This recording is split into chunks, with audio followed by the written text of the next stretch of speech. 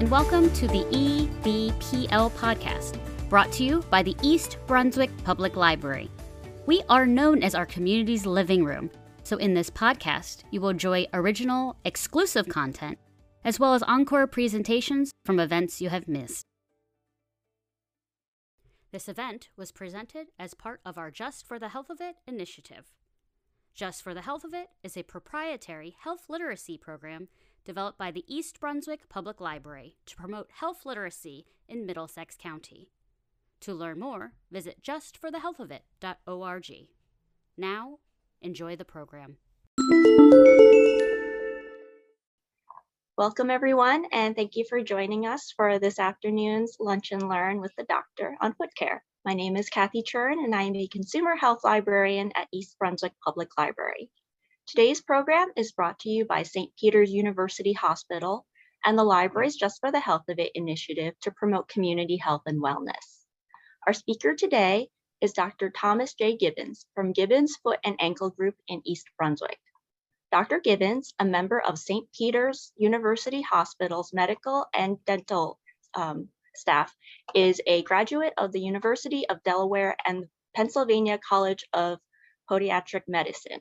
He completed a foot and ankle surgical residency program at Germantown Hospital and Medical Center in Philadelphia, Pennsylvania, and is licensed to practice podiatry in both New Jersey and Pennsylvania.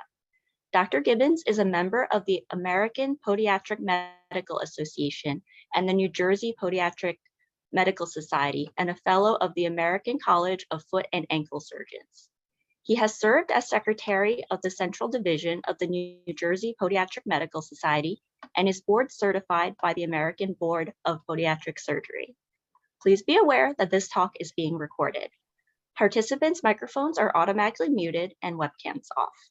The recording will be available at ebpl.org/YouTube. If you have any questions, please type them into the chat box. Our speaker will answer questions at the end of the talk. Our speaker will not be able to offer medical advice to attendees during this program. And without further ado, I'll turn things over to Dr. Gibbons. Good afternoon, everyone. Hope you can all hear me. I'm Dr. Thomas Gibbons from Gibbons Foot and Ankle Group. Today we're going to talk about some foot and ankle issues. Hopefully this will be a nice give and take. We'll do a nice question and answer afterwards. But first I would like to thank Kathy Churn with East Brunswick Public Library and also Crystal Muhi at St. Peter's for setting all this up.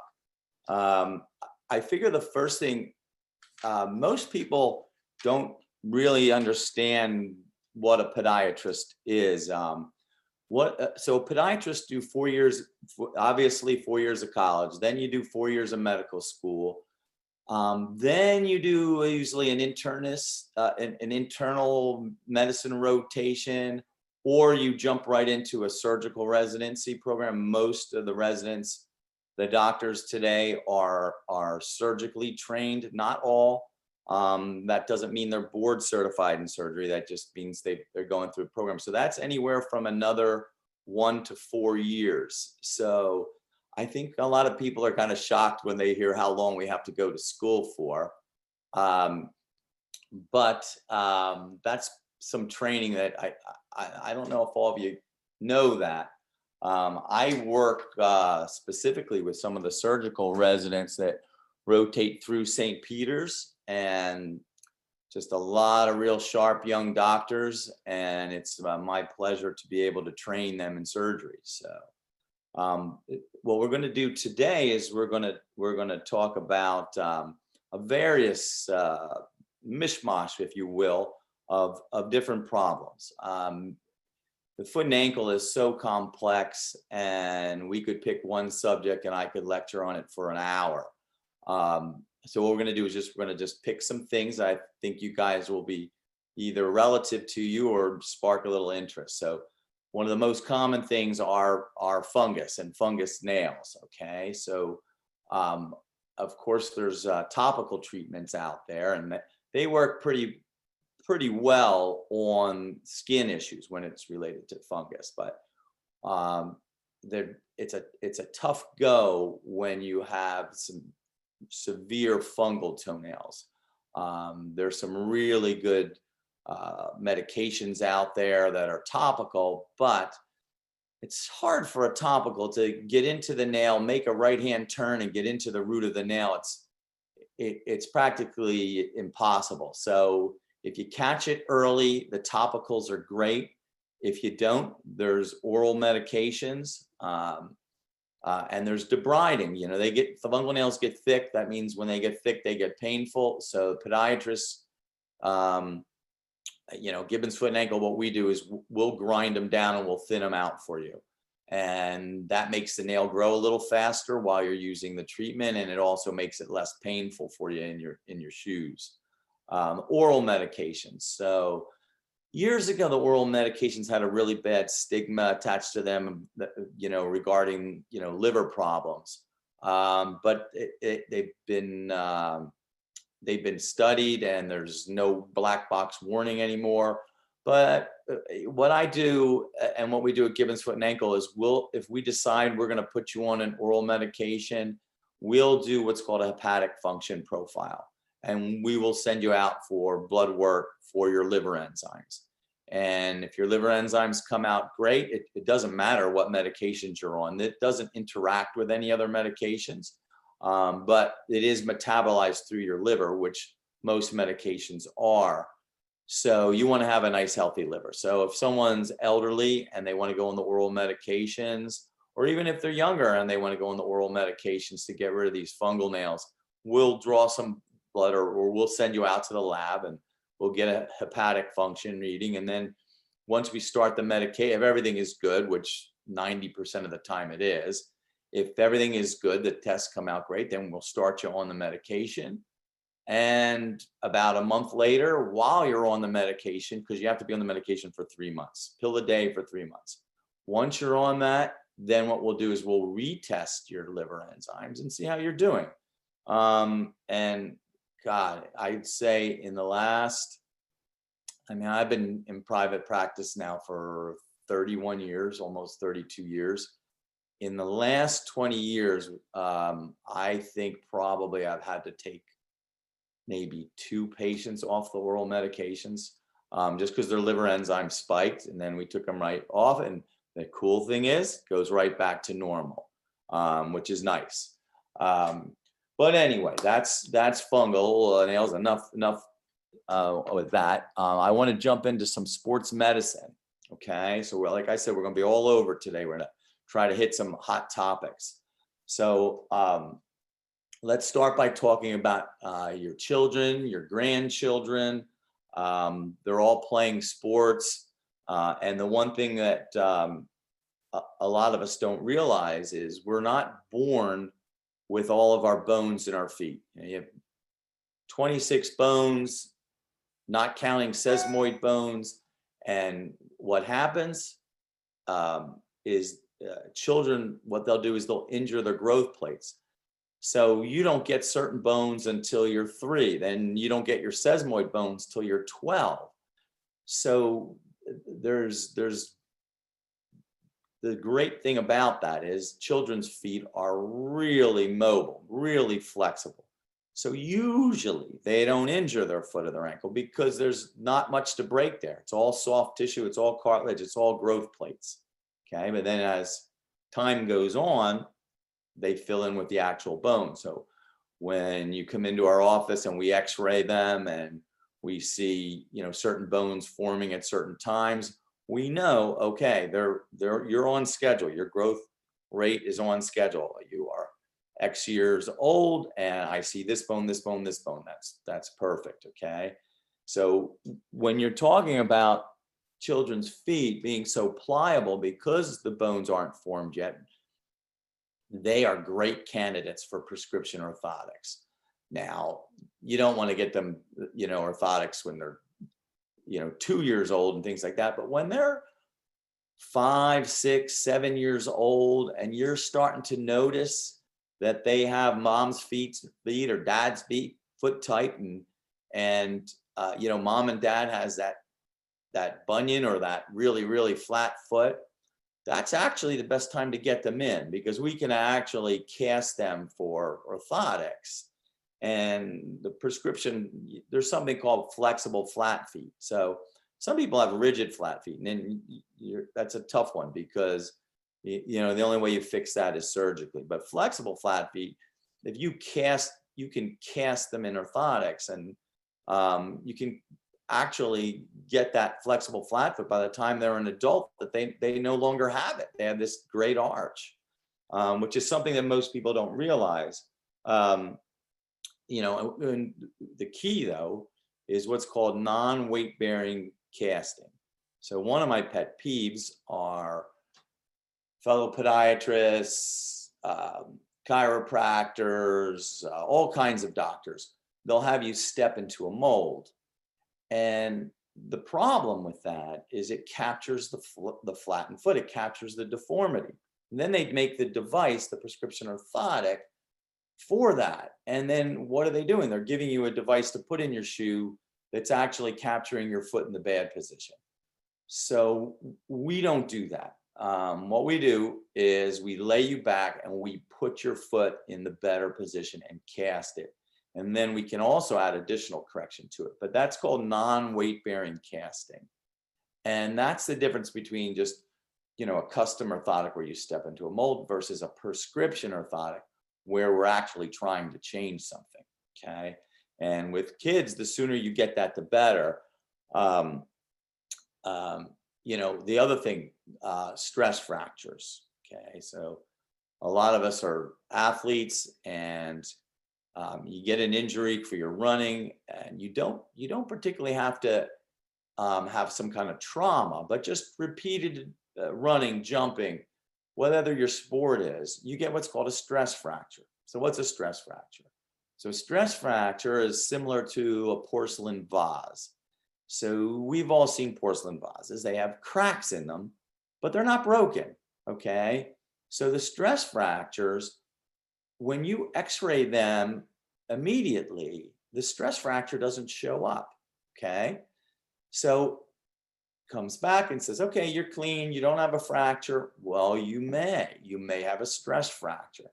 And the wild thing is stress fractures will show up 5 to 6 weeks later. Why does it show up then?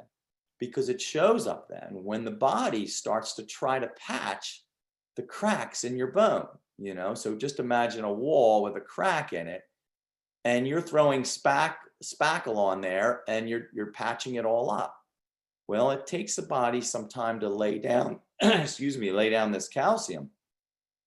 And then you'll see it 5 to 6 weeks later. You'll say, wow, you have a stress fracture here. So even if you've been x-rayed and weeks go by and you're not getting any better, maybe you need a second x-ray, because that's when stress fractures show up. They don't show up immediately. So that's some things that we deal with a lot with sports medicine. So back to the growth plates with children. So if very typical, let's pick soccer. The kid's playing soccer, he's playing the whole game, running, no problem. He comes off the field and he's limping to the car. That's usually an injury to a growth plate. Okay. And a lot of times, the child's foot's so vascular that they're not really feeling it when they're playing. Now they can when it gets really severe, but that's kind of an early warning sign that says, hey, get to the podiatrist, get to the foot and ankle specialist, let them check you out. If it's a growth plate, they can do some simple padding, some simple things to do.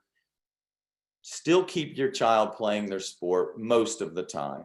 And just look for some signs, because you don't want those growth plates to become fractures of the growth plates, because then that stunts the growth in a bone. So if you have all these bones growing at different times, and then bang, you have one bone that all of a sudden is not growing properly because you have a fracture to that growth plate, that's an issue that needs to be addressed. Okay. And not surgically, conservatively. So, all right.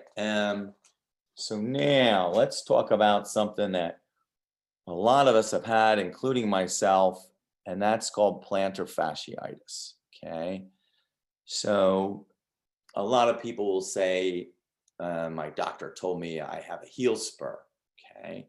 Well, usually what they're talking about, it could be posterior heel spur related to your Achilles, but usually what they're talking about is plantar fasciitis / heel spur syndrome.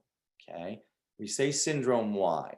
Because you don't actually have to have a spur, but if gone untreated, the plantar fasciitis, over time, you'll eventually develop a heel spur, which just makes it harder to treat. Now, years ago, when I was first out of my surgical residency, we would x-ray a person with plantar fasciitis, see they'd have a heel spur and say, you got a heel spur, you got to go to surgery. We got to remove that spur, got to take care, release the plantar fascia.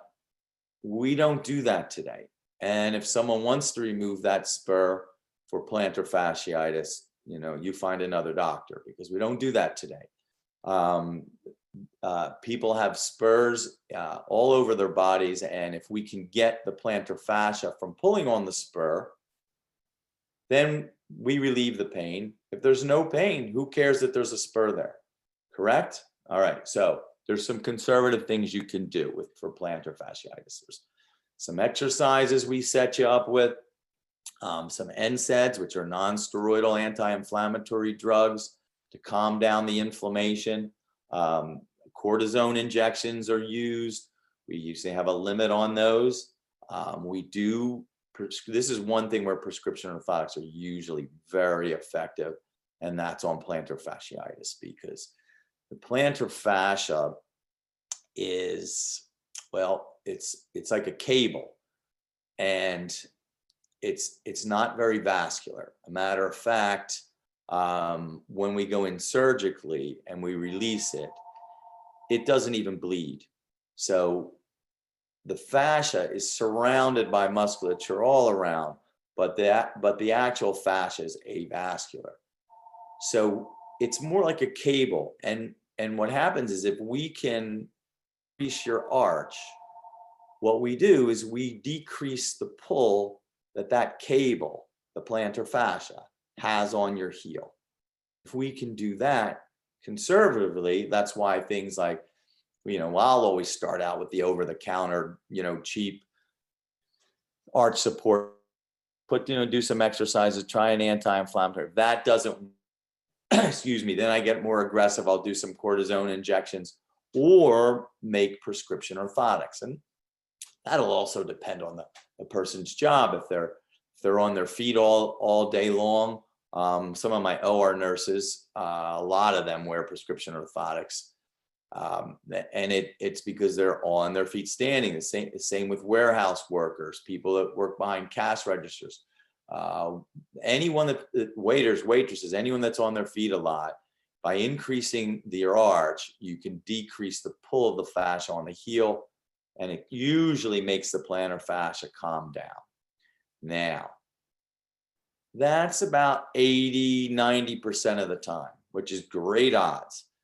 Now, there is a surgery now that we do called an EPF.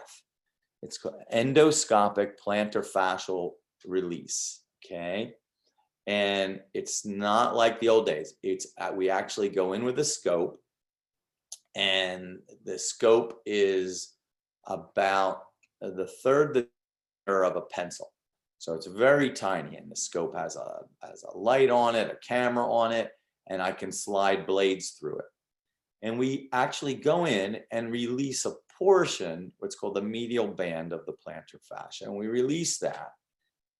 And you get a stitch on one side, a stitch on the other side, and that's it, one stitch. And you have a bandage on for about 5 days. And then after that, just a Band-Aid. We'll get our big construction workers, 250 pounds, 270 pound construction workers, back to work in their boots in a week's time. I mean, it's amazing, this procedure. So yes, you exhaust the conservative, and this is coming from me, who likes to do surgery. That's what I'm I'm board certified in surgery. I trained for it. That, means years longer, but always exhaust the conservative. Okay? It should be your rule number one. Okay. And then, but this is a case where you should not fear the surgery. This is one of the easier procedures that we do. It's also one of the easier procedures for the patients, which is nice, which is brings us to more surgeries and some of the innovations in surgeries that we're doing now. So let's talk about one of the big ones is the bunions. For all of you out there that don't know what a bunion is, it is actually your first metatarsal bone that has shifted out of place. And contrary to what most people believe, it's this growth on the side of your foot right by your big toe. Okay, just below your big toe. So that joint right there. So with that in mind, think of the first metatarsal bone that has swung out of place. That's your bunion bone. Think of it like a pendulum. So this pendulum has swung out of position and it's gone all the way over to an extreme and it's not going to swing back in.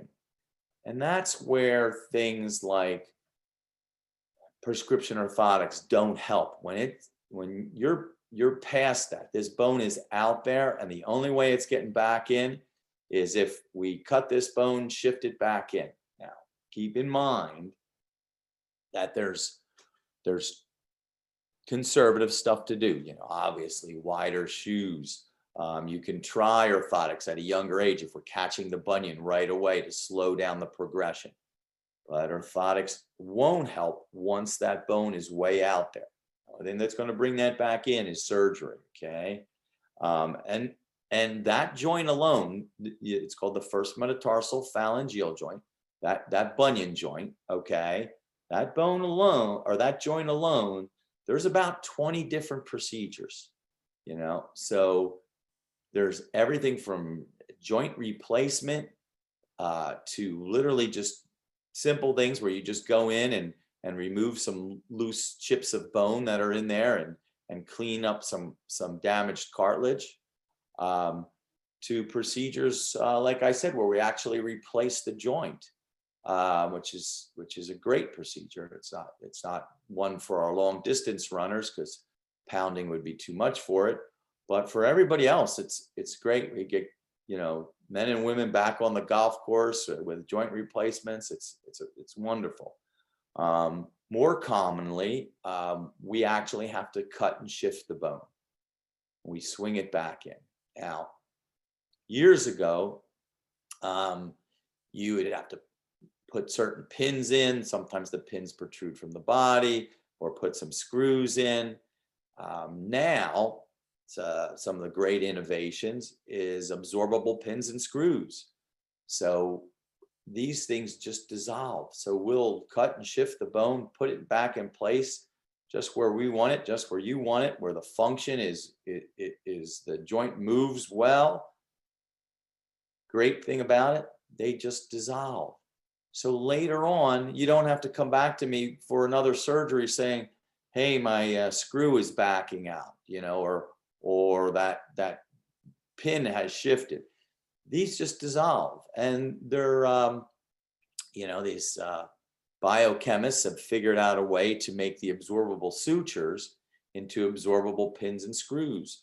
So while the bone is healing, the actual screw or pin is actually dissolving. So it slowly dissolves over time while it's holding it in place. And it's just another great innovation that we have come up with to keep people quicker recovery, less likely to need a follow-up surgery. I mean, we all know people that have had to go back and have a plate removed or a screw removed, and this is a way that you don't need to do this anymore. So at least with certain things, there's times when to do it, and that's where the digital X-rays come in, and we take a look and see right in our office, we can see your bone density. So we can see, okay, you know what, we're going to need to do a certain type of fixation because your bone density is not as great as someone else's bone density. So there's certain things that we know go better with certain bone types. And we address it like that, which is you know, pretty much it should be standard. It's not, which brings me back to certification. So a lot of podiatrists are board certified in one thing or another. They're board certified in general podiatry, or they're board certified in sports medicine, or they're board certified in surgery. But if they're board certified in surgery, you know they went on for a few more years. And then after that, they have to take surgical boards.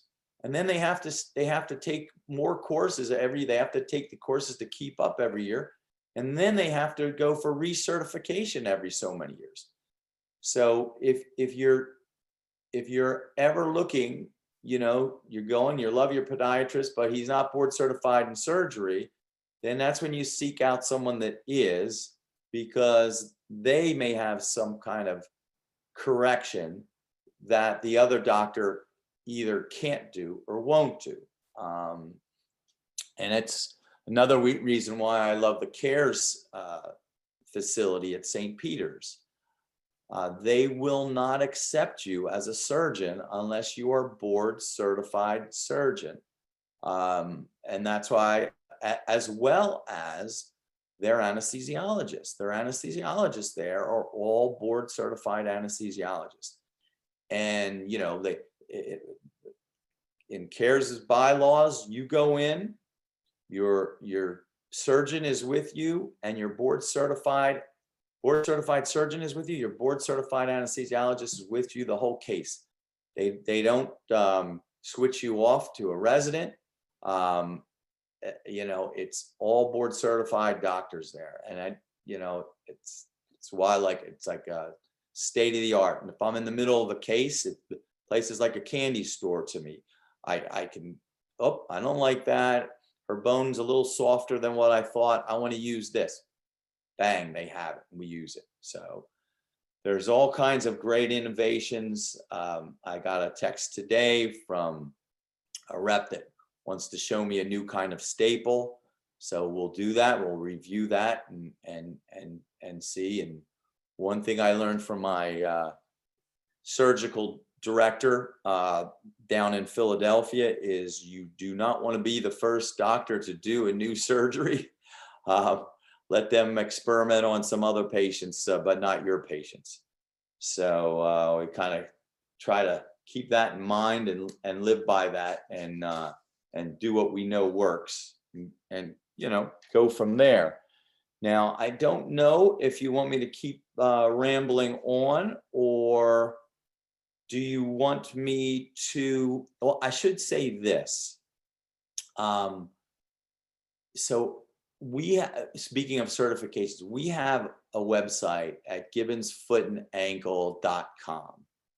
And because I'm board certified in surgery, I belong to the American College of Foot and Ankle Surgeons. So if you go on our site, you then get access to their library. And that library is immense. It has videos, it has lectures on everything you can imagine with the foot and ankle. And the way you can get into that is you go through gibbonsfootandankle.com, and then you click on there's an educational section. You click on that, and then you can just look up whatever you like, and you get a vast array of things dealing with the foot and ankle, because I know today we're just touching on a few subjects. So with that, I think we'll see. Should we open it up for questions and answers? Kathy? Yeah, sure. So let's open it up for questions. So if you have any questions, just type into the chat box. I'll read it out loud to Dr. Gibbons. Okay. So a question that just came in, how often should orthotics be replaced? Okay, so that depends on what you're using them for. So right now, I have two pairs of orthotics. I have a pair that I work out in, and then I have a totally different kind of pair for my dress shoes, when I'm just standing and walking, that sort of thing. Those orthotics will last me, I don't know, 6, 7, 8 years, because I'm an adult and my foot's done growing. So once you get the foot in the right position, you want to keep it there. However, if you're running 4 or 5 miles a day, then they may need to get replaced every 2, 3 years. Well, the orthotic. Now, my ones that I work out in, I actually refurbish them. So I remove all the soft stuff and I put all new soft stuff on there. So they come back like they're brand new. I leave the actual hard part of the orthotic alone because I like that. But once that starts to flatten out on a runner after a few years, then what we do is at that visit, we come in and say, okay, this is where we wanted your foot. Your orthotic is now flattening out. We need to replace it. And that could be just a few years, but we have patients that come in with orthotics that are 10 years old and say, how they doing? Yeah. So that all depends on your activity level and then what type of shoe. I mean, I've made them for New York City ballerinas to high heels to running shoes. So we can make them out of almost any material.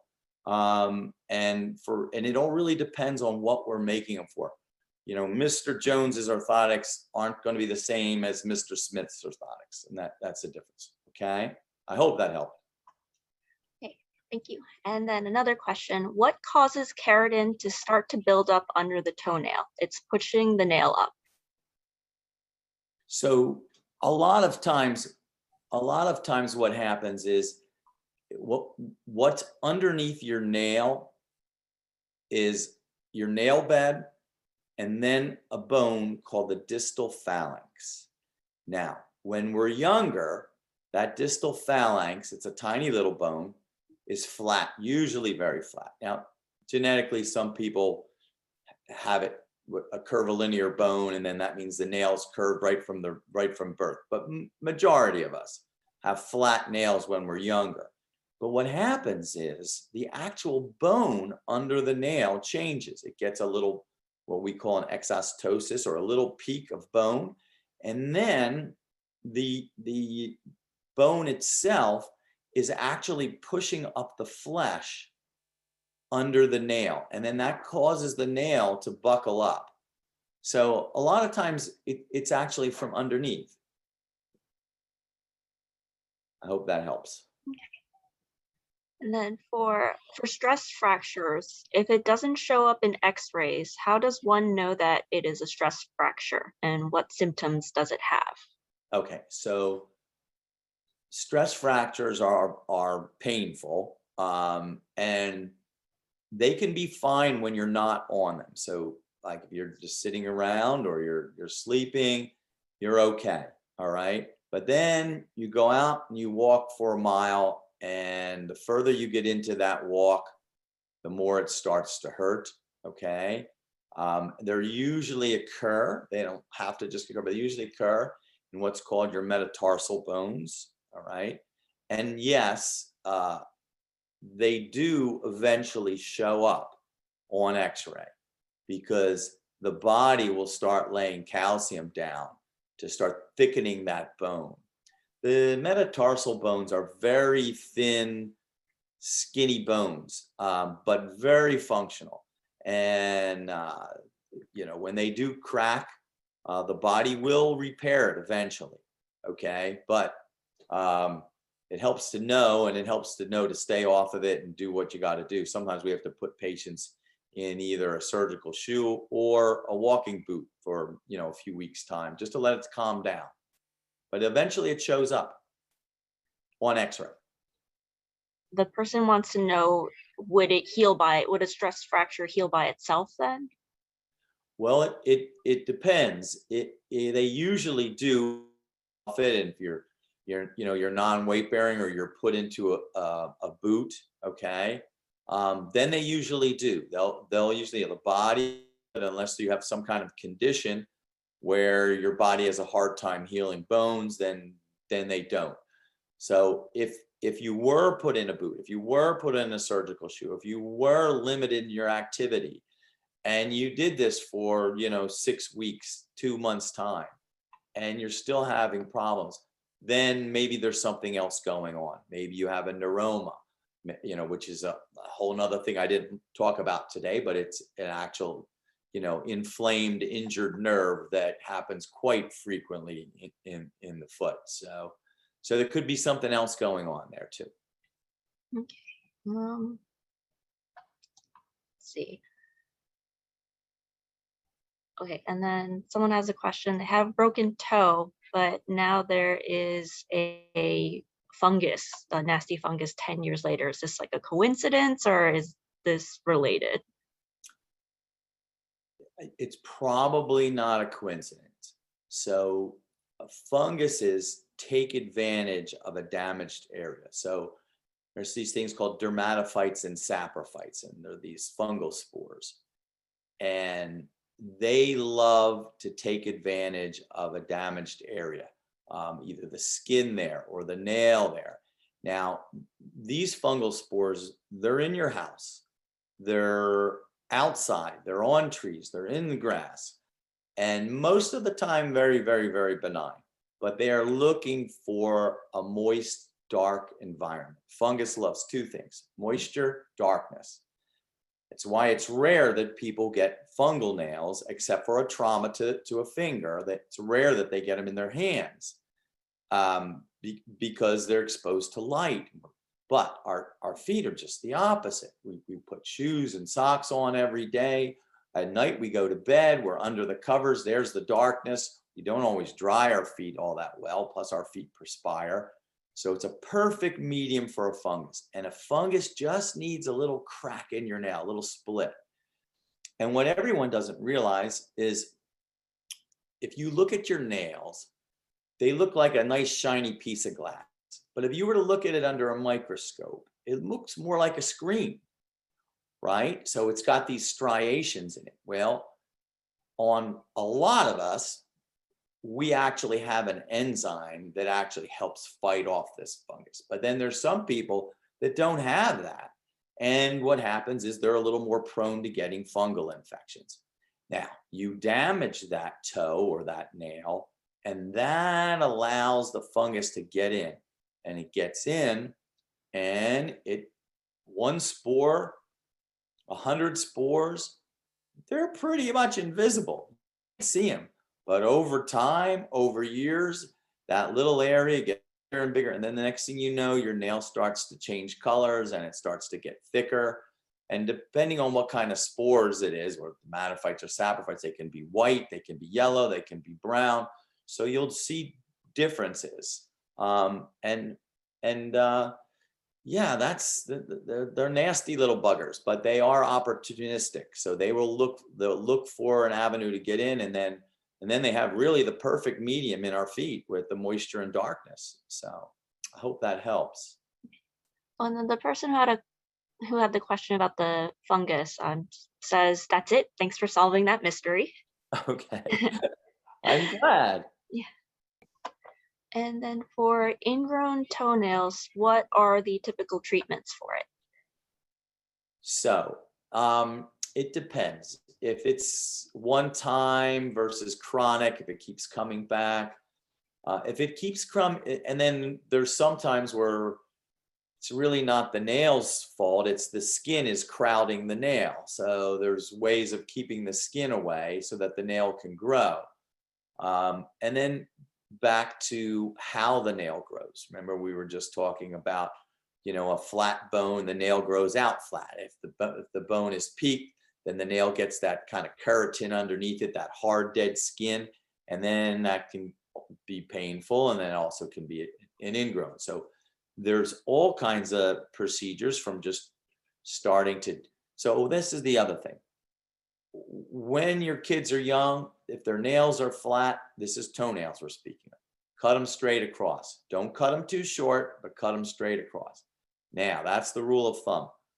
As you get older and that nail doesn't sit flat anymore, you have to change that rule, okay? So you have to start arcing it a little bit to keep it out of there.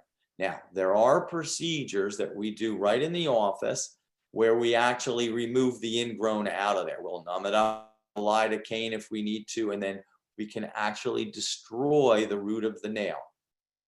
In that, we can remove the whole root of the nail, okay? That way the nail never grows back, or we can remove a portion of it where the nail just doesn't grow back in that one little section. And that usually does the trick. So we don't usually do that right off the bat. We usually will try, okay, let's see how this goes, because the one where we remove it permanently, that's a permanent thing. So if we're removing part of the nail permanently, particularly with, women who want to paint their nail and we do worry about the cosmetic point of view. So, but there are permanent and temporary options. Yes. And then another question is, what are ways to prevent callus buildup on your feet? Okay, so everyone's skin's different. And some people build up more callus than others. It's just a fact. You'll have someone who runs 5 miles a day and their feet will toughen up. They'll have some callus. And then they'll have another person that runs 5 miles a day and their calluses are thick. They're really what we call hyperkeratotic. They really build it up. So everyone's a little bit different. General diffuse calluses aren't bad. And you can use skin emollient, skin creams to do that. We have one in the office. It's this Kamea G, and it actually has an acid in it. And it's a cream, and you rub it in, and it's an exfoliant, and it takes down the hard, dead skin. Okay, and you're, over a month, 2 months, all of a sudden they get a lot softer. Okay, bad calluses are corns and what we call porokeratosis, where they're hard, focalized plugs of callus, where it's condensed to one small area. And you may have that within a bigger, more diffuse callus. The diffuse calluses usually don't hurt so much. These small corns or these plugs of hard, dead skin, they hurt. And sometimes they're confused with warts. People come in and say, oh, no, your pediatrician sent you over, you got a wart, or your internist sent you over. Okay, not a wart, you have something called porokeratosis, where you actually have a plug of skin there. And they hurt, and they should be worked on. They should be tried to minimize them, and they're tough to get rid of permanently, but to be kept under control, we can easily keep them under control, which is good. So I hope that helped. Okay. And then, so don't have any new questions coming in, so we'll do a last call for questions. Okay.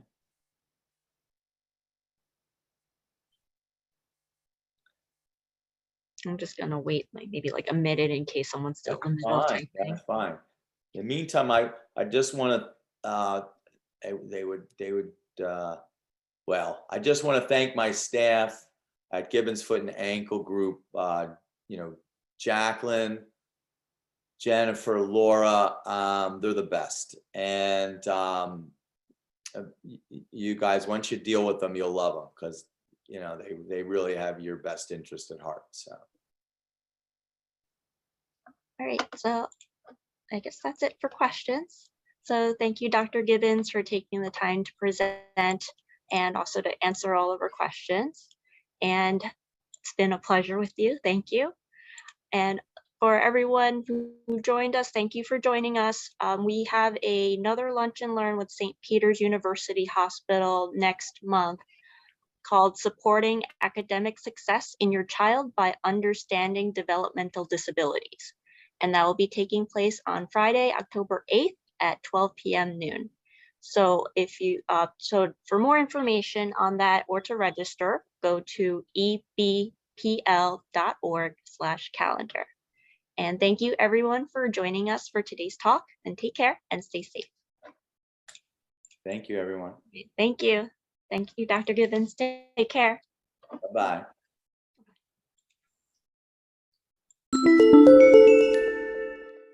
Thank you for joining us for today's episode. You can enjoy our previous episodes by subscribing now using your favorite podcasting app. To learn more about the East Brunswick Public Library, visit our website at www.ebpl.org.